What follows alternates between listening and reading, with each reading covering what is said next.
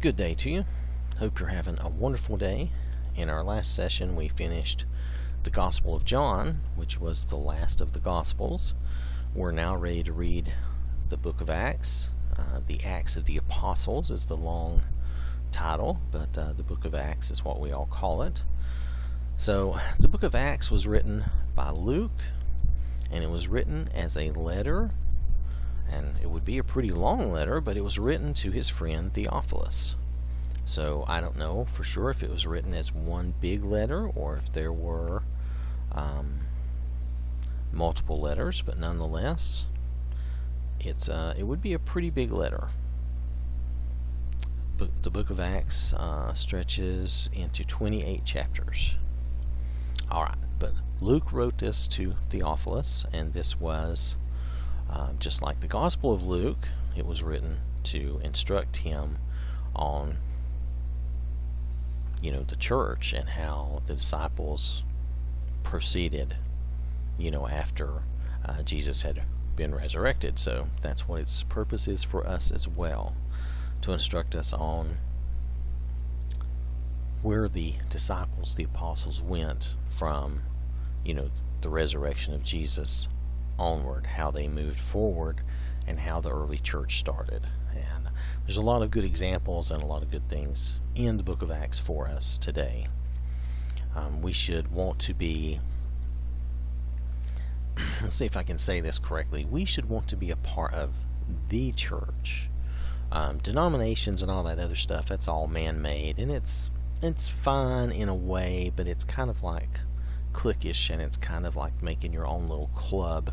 We should want to be really a part of the Lord's church, regardless of what we call our local congregation. Like our local congregation might be, I don't know. But anyway, it doesn't matter. Whatever your local congregation is, it might have any number. I went to an Oak Grove church, and it was a Baptist church when I was young. I don't go to that, and I don't consider myself a Baptist. I don't,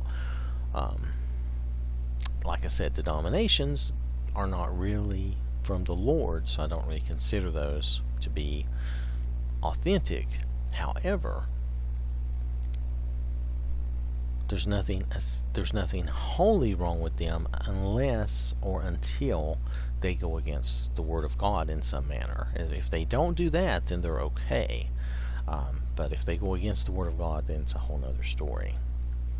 So nonetheless, we should all want to be a part of the church the way it was established by Jesus. In a way really established it with the disciples, the apostles, okay, because he established those were the front runners, those were the beginners of the church, and we should want to be a part of that church and continue that church in our own local congregation.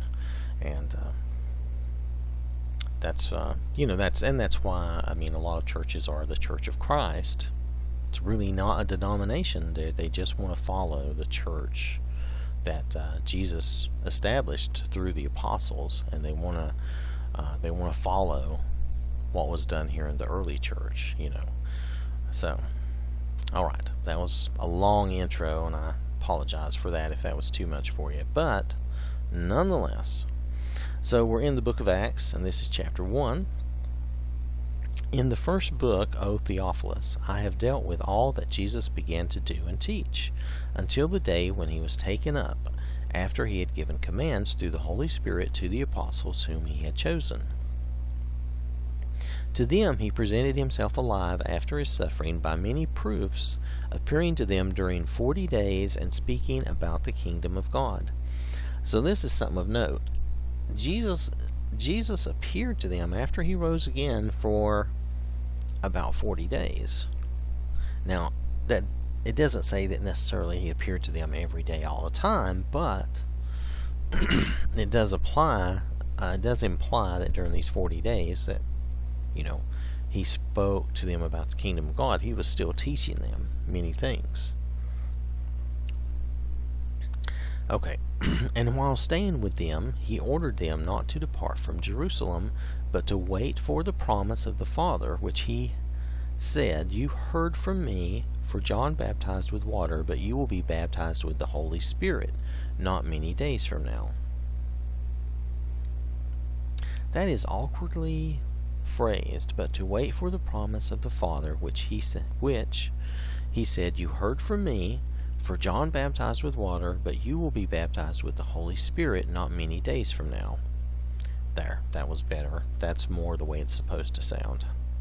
So verse 6, So when they had come together, they asked him, Lord, will you at this time restore the kingdom to Israel? He said to them, It is not for you to know times or seasons that the Father has fixed by his own authority, but you will receive power when the Holy Spirit has come upon you, and you will be my witnesses in Jerusalem and in all Judea and Samaria and to the end of the earth. And when he had said these things, as they were looking on, he was lifted up, and a cloud took him out of their sight. And while they were gazing into heaven as he went, behold, 2 men stood by them in white robes, and said, Men of Galilee, why do you stand looking into heaven? This Jesus who was taken up from you into heaven will come in the same way as you saw him go into heaven. So here's another point that we're going to know when Jesus returns. He's going to come back in the sky. There's not going to be some sneaky, secret return of Jesus, which some have led others to believe in the past. Nonetheless, don't want to get off on a wild topic, but just so you know, we will know when Jesus returns. There will not be any doubt. Verse 12. Then they returned to Jerusalem from the mount called Olivet, which is near Jerusalem, a Sabbath day's journey away. A Sabbath day's journey away. There we go.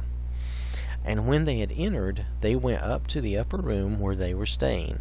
Peter and John and James and Andrew, Philip and Thomas, Bartholomew and Matthew, James the son of Alphaeus, and Simon the Zealot, and Judas the son of James.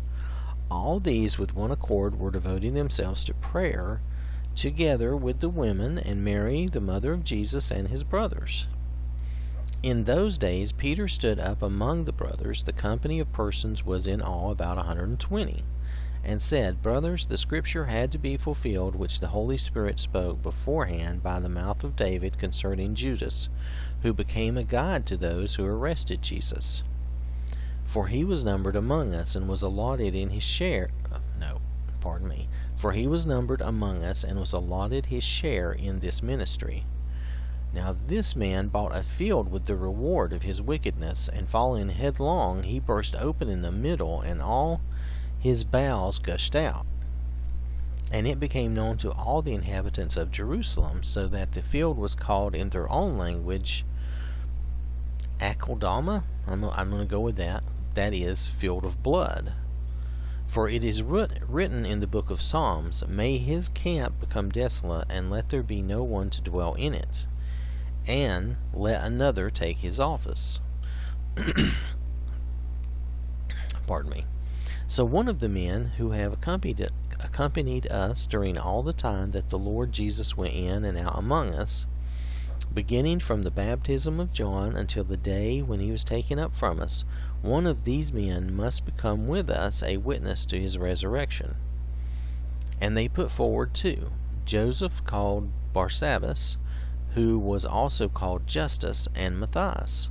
And they prayed and said, You, Lord, who know the hearts of all, show which one of these 2 you have chosen to take the place in this ministry and apostleship from which Judas turned aside to go to his own place. And they cast lots for them, and the lot fell on Matthias. And he was numbered with the 11 apostles. It's interesting that they cast lots for them. It's like they couldn't decide. They finally decided just to go ahead. Obviously, they were both, good guys. But I find it odd that they cast lots to make the final decision. It's just something to remember and think about. That is an odd way to make that choice. nonetheless, that is the end of chapter 1 of Acts, and they decided to replace Judas with Matthias. And let's see, this is still before the coming of the Holy Spirit. They were waiting for that to happen, and they replaced Judas so they would be back to a full number of 12 apostles. So I want to thank you for listening, and I hope you have a wonderful day. And remember, God loves you.